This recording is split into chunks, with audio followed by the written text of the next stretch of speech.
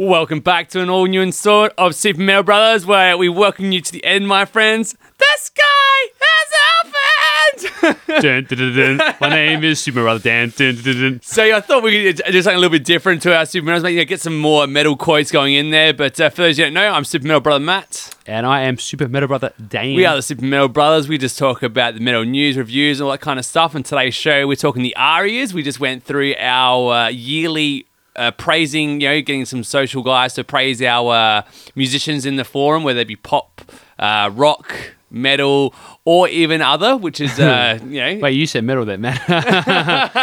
Stay tuned. We're foreshadowing people, yeah. Yeah, we got to the reviewing of the latest offering from the Spanish black / death metalers Noctum, which the album titled Harises? Basinger?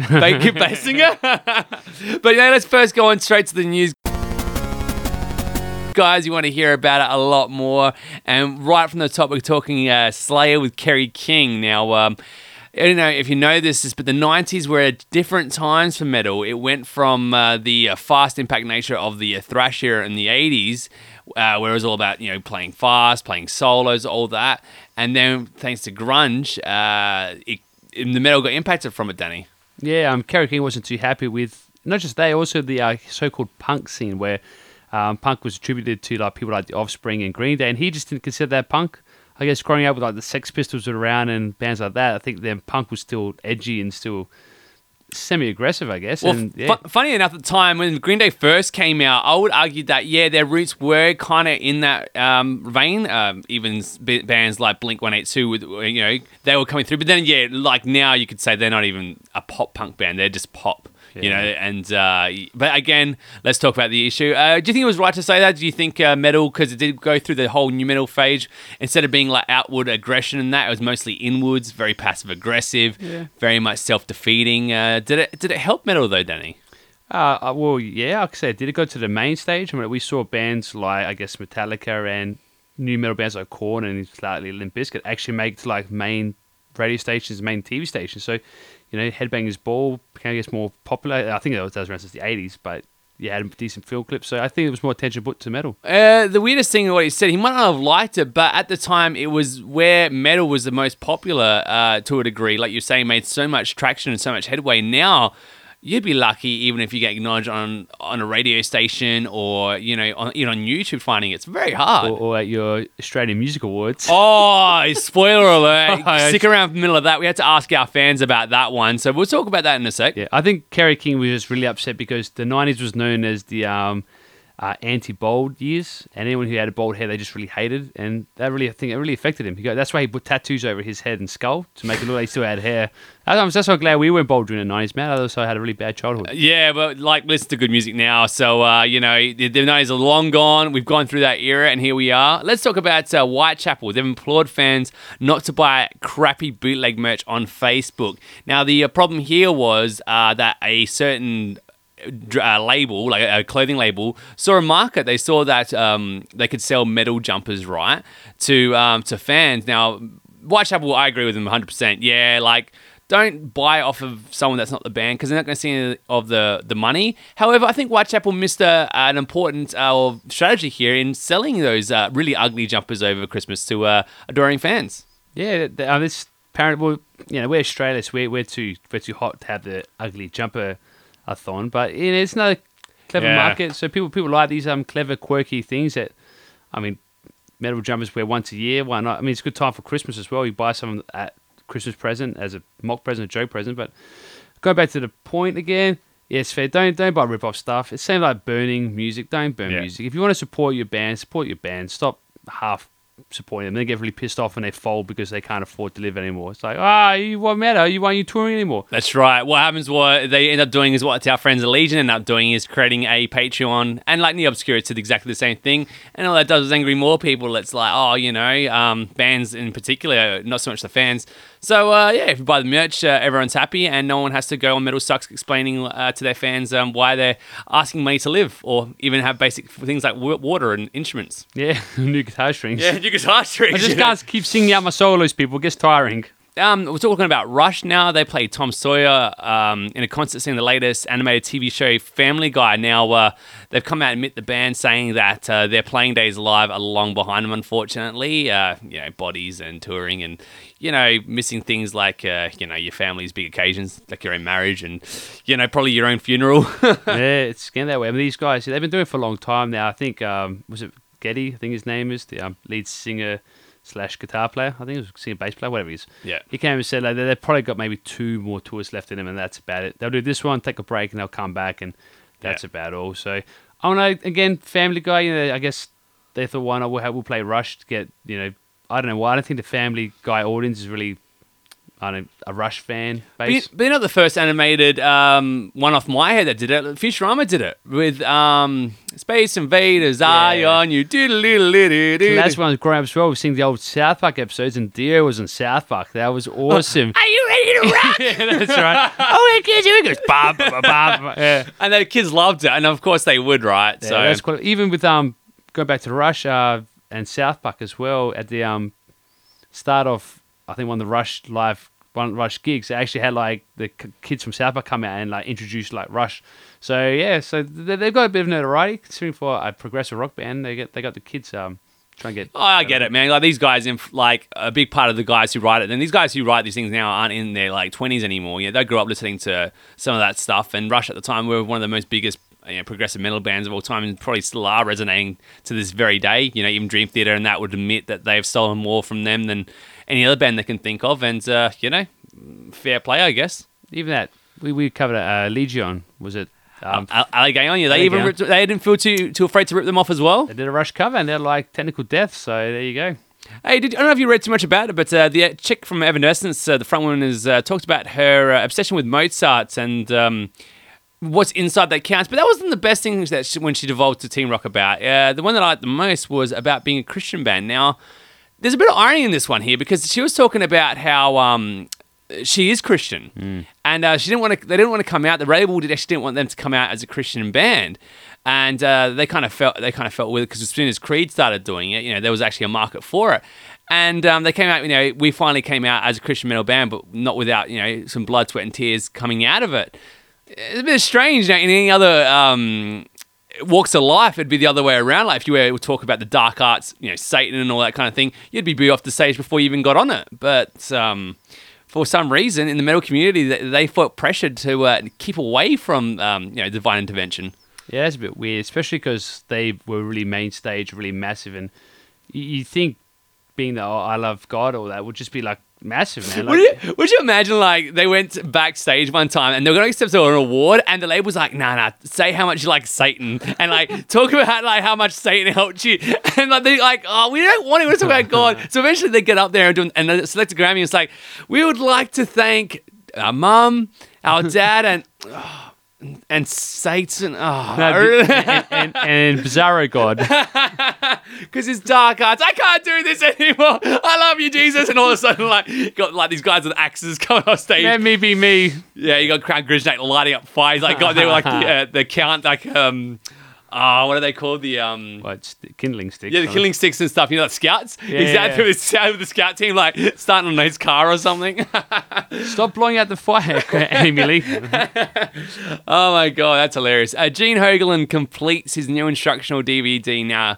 If you don't know who Gene Hoglan is, you'll know these bands: Testament, Death, Strapping Young Lad, Dark Angel, and the classic Deathlock. This guy has been on more bands than I've been in going to work, like in jobs. He's just out of control. Hey. Yeah, definitely. And this is actually a technical drum lesson type DVD. It's right on time for Christmas, so it's actually pretty good because it'll be probably that intense that you don't have to worry about buying someone a present next Christmas because they still wouldn't have mastered this first one. Yeah, it's like, one, going to make you feel bad as a person, drum or whatever, but two, it's going to make you feel great as a fan of these bands because actually on the DVD is featured him doing playthroughs of some of the bigger ones, especially of Death, which he probably hasn't played those songs in X amount of years, but what a bunch of fan service for even if you're not a drummer.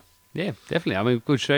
There's a couple of really cool Christmas ideas out there at the moment. I think on our Facebook page, we linked out there as well for Christmas ideas for the Metalhead. Yeah, we'll definitely do it as an editorial, I reckon. Yeah. Get you guys, some really good ideas so you guys can spend your loved ones, give them the things they really care about. Yeah, I'll just do my highlight straight away. Is the Abath hoodie. where it's actually like a hoodie jumper, but the thing covers your face and looks like you're a bath as well. So it has the face paint on it. That's it is amazing. quality, but more to come. Yeah. So good luck to Gene Hoglan with that. We're very happy to see how it goes with him. But let's move on to our next story with A Day to Remember. Now, they won. Did we cover this, Danny, the thing about Day to Remember? We did cover another band that was going through financial troubles with their label, didn't we? Yeah, but not these. I think that was more like the labels like being smart ass, and they were like getting 4 or 5 people on one bill and charging them all the same price for advertisement, even though technically they only have to charge a third of the price. That's right. Something like that. This is completely different. This apparently started in 2011. Okay, so A Day to Remember, they won a $4 million lawsuit against Victory Records. Now, what they've done is the court saw them as they are the official owners of the songs, the songwriting stuff, but the label's going to get the sound production side. In saying that they are entitled to $4 million. Now, this is a good sign for bands because a lot of times now people are really scared to get on labels. A lot of bands are afraid that because once you sign on, they will like obviously make your record for you, but then they'll expect royalties in return, and you might not even see a cent half the time. Yeah, true. I mean, this one is actually a really good another story because they fought it quite hard and quite interestingly because the record label was coming out saying that they didn't complete their album agreement. Apparently, they had to do 5 albums, and the record company said, no, you didn't. But Day to Remember came back and said, no. If you look at our pre-record material released and our, I don't know, I think just all pre-recorded stuff, they actually technically classify as an album, and therefore we made our commitment. And yeah, the jury and the judges, some say, yeah, that's right. They did do their agreement. I mean, you might not be happy with that being not being a real album, but they saw it as classifying as an album. Yeah, no, good on them. Like, it's good, bit of a strike for victory for the writers. We know how hard it can be at times, eh? Yeah, well now you got to be now for all these other artists coming around at the moment, they have to be careful with all those other artists at the moment. They gonna be careful with their contracts. Victory would definitely put something into their contracts, and they are saying that doesn't count as an album, etc. So be forewarned. We'll move to Megadeth right now with Dave Mustaine. Now, we know that Dave Mustaine has gone through a few guitarists in his time. He just likes to be the captain of his own ship, and when anyone has been in there for long enough to get the confidence to kind of like put his hand up and say, what about this? So they're off searching for the new band the next day, pretty much. It's kind of like, yeah, thanks, but no thanks. Yeah, I reckon he also has another really secret way of doing business. And what happens is that he puts you on apprenticeship wage. And after a while, so you're there for a while on apprenticeship wage, and you want, I've been here for a year, I deserve my pay increase. Oh, is that right? See you later. He's like on the run right now of the heavy metal world. That's right. Yeah. No, I'm sorry. Or even like 7-Eleven. Now, here's your paycheck, but you got to give me back half. Hey, wait a second, where?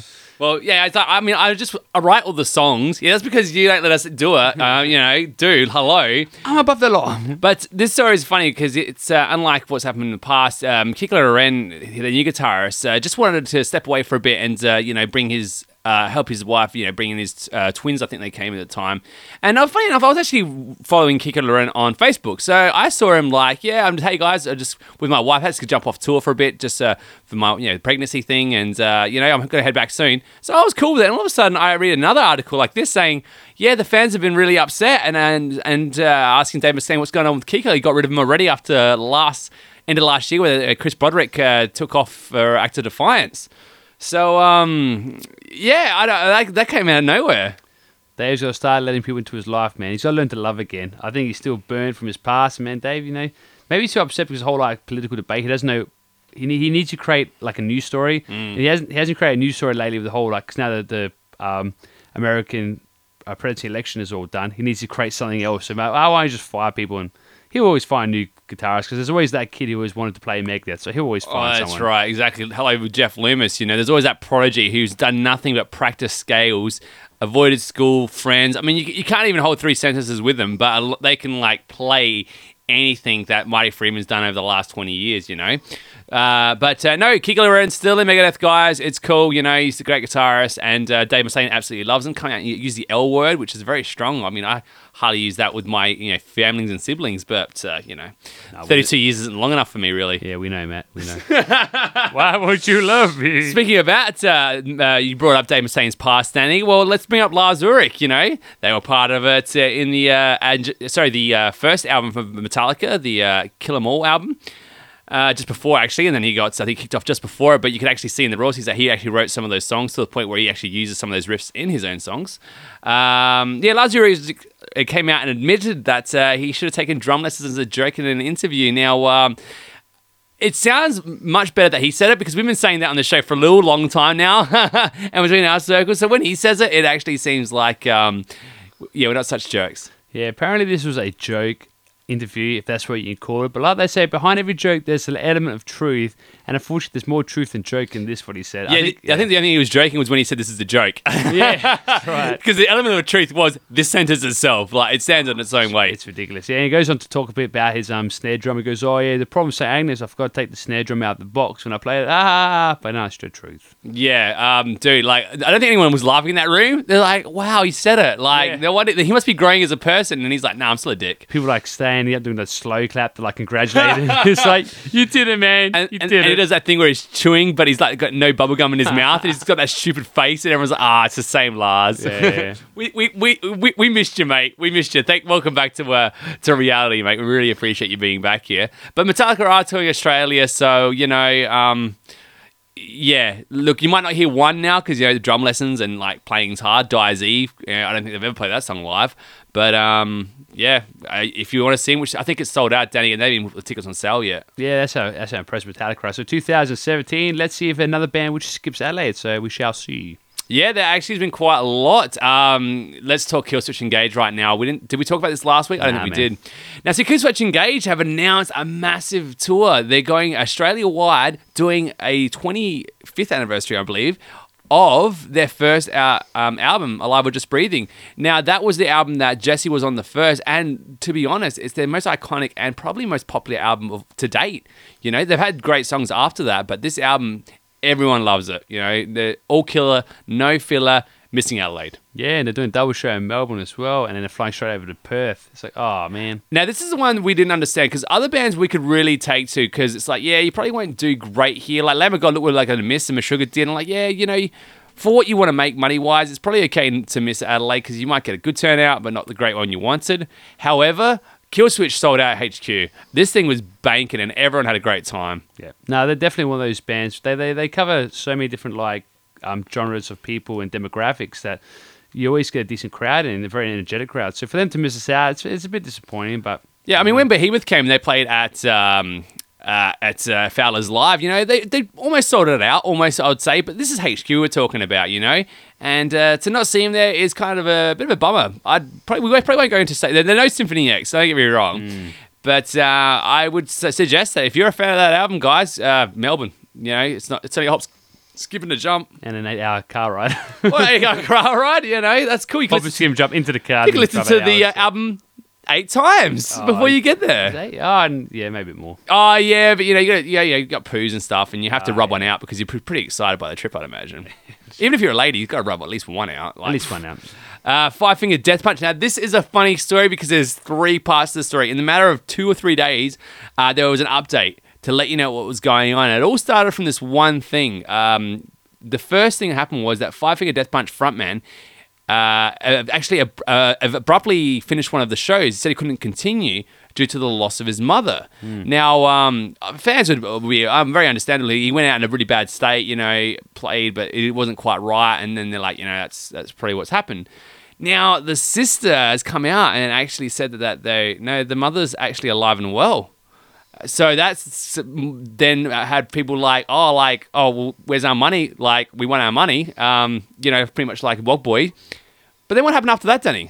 Yeah, apparently he came out and he backpedaled a bit and said, now the mother was a mother of some sort of, I don't know, nursing home or caring place for him when he was a child, and more like a spiritual mother. She was very unwell and not being good. So that's he kind of backtracked there a bit and said all that. But he recovered within 2 nights. He went or one night. He went from I can't be on stage like the next one. Hey, let's party, everybody! Woo!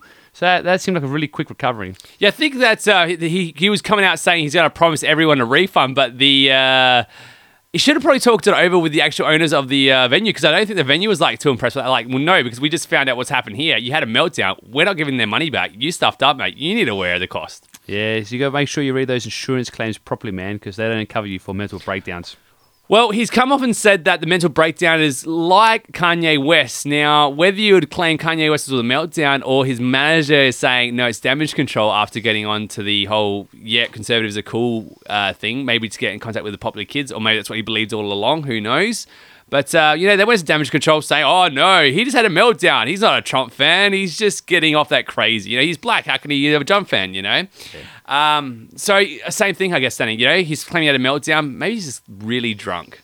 Well, maybe in both cases. If it's real, they did have breakdowns. Hopefully they do get the mental help they require. It seems a bit convenient just to say that. And look, who knows? Honestly, hopefully it's not a mental issue because mental issues are hard to overcome. But also, if you're blaming mental issue for you being a dick, well, then that's not nice either. Yeah, that's a Kanye thing to do, though. Yeah, it seems like a Kanye thing to do. So, yeah.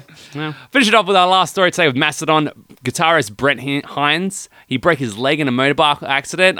If you own a motorbike, you're going to break your leg. So that's kind of like a given. I guess for him, though, lucky enough, we've seen plenty of people who have broken legs. Dino Cesaris. We've seen Adam from Killswitch as well. Put that thing in a car, stand on stage, sit in a wheelchair, whatever you want to do. His metal can still ring true. Well, that's like Dave Grohl. Was it broke his leg during a gig, then went out, get it cast, and came back and finished the gig off or something. And then did the rest of the tour like in a wheelchair, a big massive throne. Even Axl Rose, I think a broken foot or broken leg, something. He did the rest of his gigs in a on wheelchair. A throne. Yeah, on a throne was there. You go. Yeah. So good luck in your recovery there, Brent. But your fans still want to see you do some shredding. So your fingers still work, mate. Yeah, there's a really bad joke with this. Like maybe in hindsight, he shouldn't have been on that motorcycle. Let's move on to our editorial, guys. ARIA Music Awards we're talking about 2016. Basically what happens is a bunch of really snooty eggheads get together and acknowledge by handing out cheap bites of plastic to the people they think are deserving of our affection and attention. Okay? Now, this year always comes up like any other year of controversy because heavy metal is given an award sharing it with hard rock. And as we know, it's pretty much saying like giving out a potato salad award to someone who brought in a chocolate cake, right? Okay. Stick with me. This might seem like, no, hard rock and heavy metal are pretty similar, but with what were the nominations this year, I would have to tend to disagree. We're talking about 12 Foot Ninjas, Outlier got nominated. Yeah, sure, heavy metal. Amity Affliction, this could be Heartbreak. Parkway Drive, Ira with Hellions, Opera, Oblivia. But there's a wild card in there, Danny. Yeah, apparently, it's a new band to me, I guess, probably because we'll talk about why they're new to us. Their name is King Gizzard and the Wizard Lizard. So it's kind of a bit of a cat in the hat type Dr. Seuss tongue twister, that name. And when you watch their film clips, you would actually get a scene why. It actually plays out like a Dr. Seuss book. Nonagon Infinity was the album of The Reckoning. Now, what ended up happening? Out of those 5, Danny, we know the result, but who would you think would be the least likely candidate to win that one? Well, hearing what this winner sounded like, I would have to say the band I just said, which is Dr. Seuss Cat in the Hat. Yeah. Unfortunately, for those who did follow Arias, they won it. King Gizzard and the Wizard Lizard won Hard Rock Heavy Metal Album of the Year. Now, we're going to go into a debate about if they are entitled to it. Are they hard rock? They sure as hell aren't heavy metal. But the community itself actually got up in a rage. Bands like 12 Foot Ninja came out and Amity Affliction, I think in Parkway Drive. These bands were saying, look, we don't mind if any of the award went to any other band on the thing, but it went to the one band it shouldn't have. Yeah, definitely. And that makes it a bitter pill to swallow because like all we want as heavy metal fans and musicians is just a bit of recognition. I mean, these guys are quality players and their musicianship is off the charts. So all you want is, okay, here's the chance for us to finally get some sort of recognition and just to be like continuously slapped in the face. It's like, oh, just why? And apparently, I think one of the local magazines in Australia got in contact with the ARIA people. And they said how it works is that a record company nominates a band for an award and they can choose what category they get nominated into.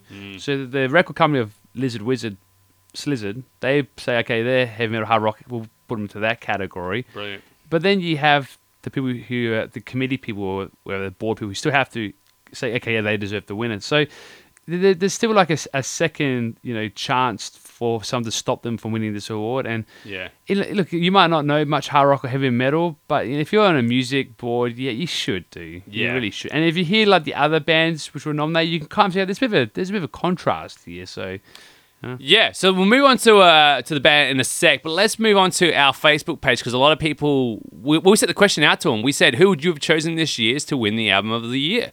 Now, let's start from the top with Seamus McDuff. He reckons 12 Foot Ninja or I Icarus, and I Icarus are a great band. I don't think they have an album out yet, though, dude. You have a single out. We talked to you about this. You were on our show, man. So we love you for it, but not quite yet. Maybe they're foreseeing as well next year. Who knows, man? Yeah, 2017, guys. You nominate yourself, and I will hijack loved ones of the Aria's choosings and make sure they pick the right way. Mm-hmm. Brooke Joyce Nugent, Parkway Drive fan. She's picking Parkway Drive. Ben Heap, Amity Affliction. Kelly Crawford, Amity Affliction. Mitch Ramsey, Disturbed. Now, mate, they're one medal in America, right? So they could be international band, right? But not in Australia. And 2 is David Graham. And 3, Sound of Silence. So, no. Matt's not really happy with their Sound of Silence. No, you don't get album of the year by playing covers, man. That's just not how it works. Talk about that shit. We're coming back to bullshit awards in America, so keep in mind that. Yeah, absolutely. We'll come back to that in a sec. Daniel Cedarblad. I really like the new Parkway album after not making it with the last one because it sounded the same. Yeah, that's cool. Yeah, that's what he reckons put his vote with. Adam Blacksmith, 12 Foot Ninja. So as you can see, our fans are already 3 ways about this. There's 3 big bands that have come out in the top, We've also got Ben Saunders. Usually he sees it's more deathcore and metalcore that gets nominated, but he still reckons 12 Foot Ninja. Jay Anderson, Parkway Drive for sure. And Amy Linwood last but not least with 12 Foot Ninja. So it's almost pretty much distributed to the fans who are on our page at the moment. And most of those guys who I've just talked about are definitely metal fans for sure. And they're picking metal bands, not one of them has picked KG and the WL. So, let's get back to your thing, Danny. Yeah, so going back to my Atari, you talked about, give credit to Mitch who talked about Disturbed winning it because they're pretty much a cover band. I remember, was it back to the Grammy Awards, I think 2 or 3 years ago? This is American one, Grammy Awards. So it's not just Australia problematic, it's also America that have this issue. And they don't do best metal album, they have best metal performance. So they limit it down to just one song. That's great. Thank you for that. You have 20 million R&B hip-hop awards, but you can't have just one heavy metal album. Anyway, new point. One of the awards for best metal performance went to Tenacious D's cover of Dio's Last in Line. And I was like, you gave an award to a cover band. You didn't even recognize the original singer. You just said, okay, these guys cover and we'll give it to them because, Jab Black's funny because he's a Hollywood star. And they actually had decent metal bands for that year, and they gave It's funny because metal as an institution is pretty much going against the grain of society, and way for society to keep making sure metal is relevant by keep shitting in its face regardless of who's in front of it. They're just nah, we don't see it as a real legitimate style of music. So metalheads just get angrier and they get more blast beats and more death metal and they get more in your face just to have more of the same from people up the top saying no, no, no. So are we destined to be metal as literally the underground movement that will stay there forever? Because it doesn't matter what old generation comes up to the top of it, they're still saying the same thing. Yeah, well, this dates back all the way to back in 1989 when the Grammy Awards had their very first ever Best Heavy Metal album. And you had decent bands nominated, including 1 Metallica and 2 AC/DC. Straight away Metallica's got us in the bag for Kill 'Em All. And the winner was Justice for All. Sorry, Justice for All. Yeah, they were well established. That one was on that album for crying out loud. You know what I mean? Blackened, great songs, and the instrumental. I think in Justice for All, the actual song itself, which was a 7-minute instrumental masterpiece. Yeah, and it was great. They even did it properly. They got Alice Cooper and Lita Ford to call out the winner. So it was actually really good. And the winner happened to be the legendary, absolute brutal folk rock band of Jethro Tull. Yeah, unless they downmix the blast beat to an inaudible white noise level, I can't understand it either. I know Aqualung has a bit of heavy drums in it, but apart from that, it's literally they're not heavy metal or hard rock. Look, dude, they were so embarrassed of receiving the award, they didn't even show up from the night. So Alice Cooper's yeah, they're not here, so I'm just going to take it in the back and accept it for him. And literally, he just said it kind of like that. He was yeah, they don't deserve to win it. They know they don't deserve to win it. So let's just move on to the next award. Yeah, pretty much. So I think lesson is that, it's always been treated this way, but I think this is a good chance for us for next year when the Aris come, we'll be a bit more proactive and just start saying if one of these bands which are not heavy metal band gets nominated, we should just need to start writing letters and say we don't care who wins, we just don't want the non-rock heavy metal person to win because it's just not correct. Yeah, it's I mean, maybe it's good marketing strategy from the label to put it in that because maybe they knew they were going to win it. Yeah. You know, or they didn't realize there's like, best rock album, best comedy release. If one of the guys in the band was born overseas, best international band. Best children's album, who knows? Oh, Bands, why not enter in all of them? They could win every award if the people voted that way. We've checked out King Gizzard, and look, even at their heaviest, it's psychedelic rock. There's the heavy metal tone in that isn't quite there. Maybe. Now, I'm not even going to say closer attention to like maybe Led Zeppelin or even Black Sabbath, even when it was the happiest with Dio. It's just not a metal band, and it's not a hard rocky label either. So, the fans were upset. And look, the bands themselves were the loudest themselves because they got their own articles. They were upset about it, and the fans reciprocated. So next year, I'm guessing it's going to go to Sia, I'd imagine, Yeah. They'll find out that she was, got the Australian Album of the Year. She can clean up, get 3 of them, and the labels will be very happy. Yeah, imagine she has a clean sweep of all the areas. Even if it's best male performance, yeah. Well, if it's up to the labels to go up there and do it, then why not? Yeah, why not? All you need to do is get enough people who are pissed off in the voting committee to agree with you, and you win. It's not like there's a check or balance here, mate. You just literally you need 20 or so people in a committee to vote for you, and you'll win. Can you imagine all the metal songs coming out like, see, it shouldn't be a metalhead. Maybe that's 12 Foot Ninja's new album, who knows? But again, let's just finish it off, wrap it around it. So Arias, they got the wrong band for 2016. Any on the list, Danny, that you would have chosen for the album of the year? To be fair, I haven't heard much of any of these guys' new albums. Based on heavy metal, I would probably have to say, again, you would have to go like Parkway Drive, maybe just because of size. I would have to go Parkway Drive, yeah. But, yeah. Nah, look, if you go by our poll from on the internet, it's pretty balanced. But, I'm kind of comment on it because we have been reviewing albums outside of Australia this year. So if you guys want us to review a potential album for next year, that's an Australian band that can make it for the Aries in 2017, you let us know and we'll get right on it. Yeah, maybe we can do that next year. We'll review all the albums which are nominated and we give our thoughts and feelings. So let's talk about an album that we did review. And this one here is Noctum, the Spanish black death metal band. Spanish, jeez. Yeah, I don't think we've actually I don't think I've even listened to a band from Spain that even plays remotely that's dark why, music. That's why I didn't understand them singing, because I sung in Spanish. That might be it, but then again, it's like death metal, so like... they've come out with a new album, and this album is called Harasis. Not sure what that means, but it sounds brutal. Now, let's talk a little bit about the band before we talk about the album. They've got a sound that is basically... It comes out of traditional black metal, but they've got a couple more elements than that. Very dark themes, about war, occults, worship of ancient civilizations, the works. This album pops in around 10 tracks in just shy of 45 minutes, 44 minutes and 22 seconds. So what we're going to talk about first, Danny, is the riffs of the album. Now, what were the riffs like to you? This is a black and death metal album, so this is going to have like those beautiful passages of sweet somberness that you can cradle your girlfriend to. In fact, if you listen to the album to the very end, you might not even have a girlfriend left. Is that because you sacrificed her to your black metal god? Yeah, or she left you because she thought you were going to sacrifice her to a black metal god. She read the play. So, why are you sharpening that butcher's knife for? Good managing. Why you got those candles for? So there's a lot. These riffs are pretty heavy, man. Very dark album. Did you get into the riffs though in general? I got into the drumming. I think the drumming is the selling point of this album. The guitar riffs aren't overly complicated. No. They're simple and they do what's required, but the drumming is what gets you like motivated. Yeah, there are a couple of times where like a riff that kind of sticks out, like the track 3. Yeah, track 3. Yeah. Yeah, that little very small movement in a bend, but it's just tremolo picking, and then it comes into this great blast beat and a scream that you just need to be there. Like anytime you hear a riff like this, start a song and you just need to hear that scream come in with the band, and I'll never get tired of it. It's like opening up.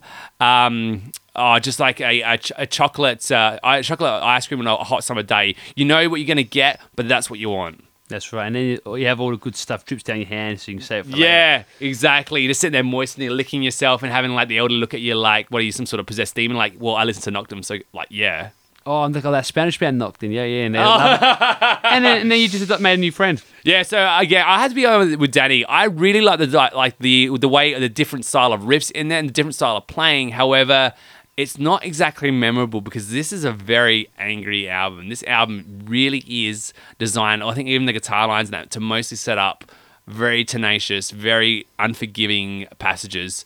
Even some of the chordal passages, I tend to think follow a certain theme in certain structures, but it always comes down to just making sure that the song is just carried with intensity. Yeah, look, I'll give credit. The riffs, you don't have that thought of they're reusing the same riffs over and over again throughout the album. So I'll give them credit that you actually, for Black and Death album, I was very like, oh, here it comes, just blast beats with just stupid growling over the top. But no, it's not just that at all. There is blast beats there and there is stupid growling over the top, but they do mix it up well. But unlike Border, I could recommend a Border to friends of mine who aren't into death metal, and they're great transition because there's the money riffs there, or like they can tell they got riffs from stone metal or whatever. But this here, if you're not into death metal or black metal, there isn't much to find that you're going to be like, oh, maybe the acoustic patches at the start of some of the songs, but again, you're just going to be bombarded with incredibly unforgiving, relentless noise. Yeah, and there's a couple of black metal tropes in here, but I'll talk more about that in production, I reckon. Yeah, so we'll move on to the next set, which we're going to talk about the vocals. And the vocal performance on this album is pretty much what you want from any black or death metal album. It's clear, it's brutal, it's literally, I actually haven't got much bad to say about it, but it is pretty much... No, he does do a different styles and different tracks. You know, there's a death growl pull out, there's a scream at the top. But what I love about it the most, he doesn't care about being in time. He cares about getting a certain feel across. Because sometimes he drops right out of it, but he cares. So did Negrao when it comes to old school Behemoth albums. You know, just get out what you need to get out to help the song to get to a good place. And I love him for it, man. Yeah, that's true. I do agree. There's a lot of good things about phrasing and when to become more like staccato with his like singing over the drums, and they do that classic black metal like just screaming to the distance over like slow like drum and guitar riffing, which is like just classic black metal, man. Yeah, it's like literally this. They're angry, and you need to hear about it, you know. And that's it. That's all there is. I have one thing I don't like about the singing is that when they do that really deep growl, it becomes so muddy, it just sounds like reverbing bass line. Yeah. And I'm like, well, you can't lose it a bit there because I don't know what the hell's going on. But the rest of it, it's pretty decent, you know? Yeah, no, I really enjoy it. Again, it's going to appeal to a very small market. These guys are a niche band in every sense. However, I think so far on the album with the riffs and the vocals, you know, it's strong enough together to work, you know, but we need to move on to the next one, which is going to be, I guess we're going to talk about diversity. And this is where, for some people, this is where it's going to be tough for them, hey? Yeah, true. I mean, they do have their similar song structures. So, yeah, you know, slow intros or fast intros, and they carry the fast intros throughout the whole song, and sometimes they break it down in the middle, or they have the slow intro to building it up, breaking it up, like the standard stuff. But I think they do enough with their drumming and their guitar lines to actually make each song be different. Like I said before, it's not like some old school, maybe, I don't know, black metal, like Emperor Mayhem, where you just like continuous blast beats all the bloody time. Yeah, it's not so much that, yeah. Yeah, this thing actually has a bit of diversity, and every now and then chuck a guitar solo in, chuck a bit of chanting, a choir in there to help it out a bit. It's kind of like if you're a metalhead, right? Sometimes you want like a certain car, right? And as a metalhead, like certain bands, for example, like progressive bands or wild bands, you'll get different color. Like you can have it in blue or red or green, right? But this album here, you can only have it in 3 colors: black, dark gray, and the inside of Satan's arsehole. Literally, you've got your only 3 choices because this thing is literally like, from the diversity of the sounds, really, it's still angry. Even when it's slow, these guys want to get a point across, and it's still intense, man. Like, this thing can beat you down. If you're not ready for this album when you put it on, you're going to feel like assaulted, man. Like, you're only kidding. Like, yeah, it's really intense. Wow, you got a lot of different vibe from this album, man. No, for me, I really find like the drumming, when it even went slow in that, and the guitar tone, when the singer's going to come over the top of it and just smash you. But there is a lot of diversity in the subtleties, however. I will argue that it's not all a blast beat, you know. They don't have to punch you in the skull, you know. They can attack your groin in track 2, for instance, with Auto Defay, where it's got that sick ride bell thing, like a Cannibal Corpse. It's like death metal, man. It's like, and you're just like, I'm on for this ride. Then track 3 comes along with the whole like Dragon Lord intro, where it's like da, and then it's, you know, and you're like, oh my god, and then it sets you up again for a more black and death feel, you know. And track 5 is a bit more slower, but again, it's like Satan's all over it. You can just feel the amount of just weight of evil just in every corner and every crevice, man. If it was a hotel, you'd straight out Silent Hill, you'd get the fuck out of there. Yeah, I like going back to Matt's point. You're right. It does the classic like black metal, death metal trope. So what you want to hear in a black death metal album, you will hear in this album. Again, does that mean it's diverse? Well, I guess these guys put their own twist on it, but yeah. Yeah, the curveballs weren't the selling point. I didn't go like, oh wow, I would never expect like to hear that on an album like this. But and then again, it's exactly what you want. It's like, you know, if you want to go to Macca's, you go to Macca's to eat, right? You don't go like, I've settled for Hungry Jack's, right? Nah. And Nocturne's the same. They're like, no, you're getting what we're going to give you. Let's talk about The Groove, Danny. And on a Death Black album, once they obviously want to get a point across, you know. Black metal sometimes can have more of a somber attitude and more depressing nature as well. Death metal can be more about technique or about brutality in itself. This album does both, really, doesn't it? Not so much technique, but it's just brutal, and it's very rarely is it sad. Just mostly angry though. Yeah, definitely. Let's get that aggression to feel across. Yeah, so you ain't the groove's not really much there. There's a little breakdown on one of the songs. I think track 3, so there's a breakdown, has a bit of groove to it. But I think there's actually like a waltz song. I reckon track 7 has a waltz to it. I think there's a 3-bit, whatever you want to call it. But it has a dun, dun, dun, dun, dun, dun, dun. Yeah. It has like a waltz with it. So that was actually quite unique, and that had a bit of a sway to it when you listen to it. But apart from that, mostly you just get intensity. Yeah, I would agree. Like it gets you through a rough day at work. You know, you look forward to it if you, you know, if you've been in the bad end of bullying for like, you know, 9 out of your 10 years at school. I'd imagine putting this on after would be like therapy in itself, man. It's just literally like, yeah, the world is a dark, burning place. And the groove in itself isn't to get you to move, but it's to get you to release a certain frustration or to hear a certain sound. And I think Nocturne do it very well. I will not say this album's for everybody with its diversity or a groove. Yeah, it doesn't actually make you want to groove and move, but it's if you're up for something that just wants pure malevolence and darkness, few bands can really recreate it with such amount of subtlety as well. Yeah, no, definitely. Yeah.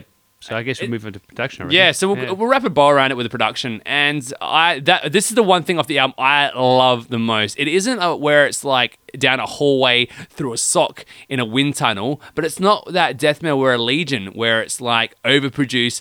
A guy was sitting there getting the perfect note to ring through, playing to a click track. This album is just great musicians playing authentically, you know? And that's the one thing I love about this album the most is the production. Because the way it all sounds together is fantastic. Things pop up soon. Sometimes there's a double kick that pops up on the top of it. Sometimes the lead lines really get into it and the harmonies can hear. Or sometimes they put it all the way back and really get the singing to kind of go over the top of it all. I think it's just fantastic. This is the one thing of the album which I really can't discredit. Yeah, that's true. I think production's done quite well. Yeah, everything sounds clearly. They put more emphasis on the drums, guitar, vocals, whatever is required at the time. They do a little bit of a subtlety again, like every now and then they add a bit of a choir noise when need to, or a bit of white noise, a bit of an acoustic guitar intro is quite nice. And also, I think what's really clever is like track 8 to 9, the transition, because track 8 finishes with like a certain riff, and track 9 picks up on it again. But 8 has more of like, I guess, maybe more of a joyous or happy tone to it, but then track 9 is a bit more of a evil, depressing tone. So the way they blend those two together is actually quite clever. I didn't read the lyrics to see if they melded, but it actually sounds quite good just from an ear. I find the hardest thing with this album though, it's not due to the production mostly, but I find that just being memorable. And that's the one thing I guess to put for me simply is that this album is great on a technical standpoint, on a playing standpoint, even on the song structures. They seem to work really well and they tell a good story and arcing it, you know. They even have good grooves in there generally, or just thing. But the riffs themselves and certain lines and that, they don't stick with you after you turn off the CD. Like, I think with strong writing, no matter what genre it is, a riff or a line will leave you. Like, when I listen to Old Man's Child, for instance, or Aborted, there'll be a certain passage that will be like ingrained in my head and it'll stick with me for the rest of the day. Nocturne, I found it a struggle, just because it was literally like they're setting up a tone and getting an emotion across. And if that's what they wanted to achieve, I think they did it. I think they did a really good job. It's not now for everybody, but with all these things together, I think they're a band that should be pretty proud of themselves, and I'm very excited to see what they'll do in upcoming albums. Yeah, definitely. If you like your black death metal, it's definitely an album you should buy, you should listen to, because you would really enjoy it. Because again, they've got the classic tropes in there, and they also tried to put a little twist on it. I think a funny thing about production is Starve Track 5, where they have like a burning sound, guys screaming over the top of it.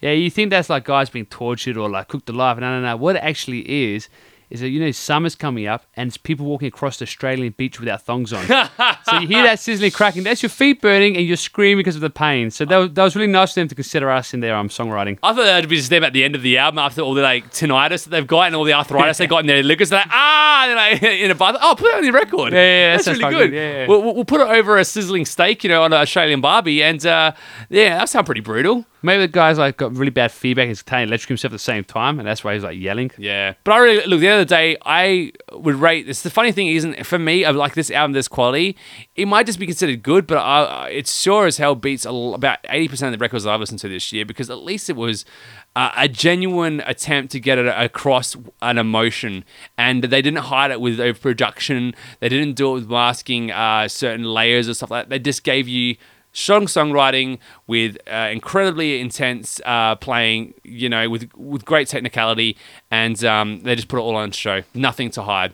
Yep, I think you're right. It might make the top 10. I think it will make the top 10 for me. However, it might stop a little short from making it into a very high number. Yeah. Because did it want me to play it back again? Gotta be honest, for me, it was really much an emotional album. If I was in the mood for it, I'm gonna put it on.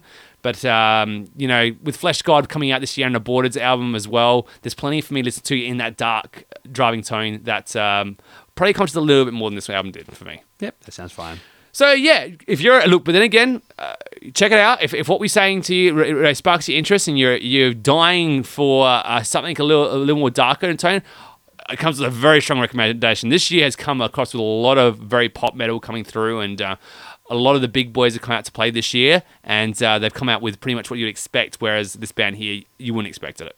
Yeah. So then with that is the end of our show. It's been a great time having you guys back here to check us back on the show. We've done quite getting close to the end of the year, Danny, which is a bit scary. We've been doing this for a little while now. Yeah, it has. We've become 2016 seasoned professionals. Yeah, I'd imagine so. I don't know if the people would agree with that, but what they would definitely want to hear is our thoughts, especially me. I want to hear our thoughts at the end of the year. What we're going to talk about is the best albums and the worst albums. We're going to go live for that. That'll be a lot of fun. But if you guys want us to review an album that you had in mind, please feel free to jump on our Facebook wall. And in fact, next week, Danny, we've actually got a fan question. Yes, we have a fan question from Mitch, which is actually quite a controversial question and really a thought-provoking. So I'm really glad for that question, and stay tuned for it because this one could be a long one. Yeah, we'll send it out next week. We'll get your thoughts and feelings on it. And like always, you guys will get a shout out if you guys make sure you do it before 6 o'clock on Adelaide Eastern Time on Tuesday night for you guys to get a shout out. And with that, I guess we're out. Yep, so thanks for tuning in, guys. Yeah, guys, I'm Super Metal Brother Matt. And I'm Super Metal Brother Dan. We've been the Super Metal Brothers. And remember, from the depths, we'll rise. Rise? Rise. Catch you guys next week. See ya.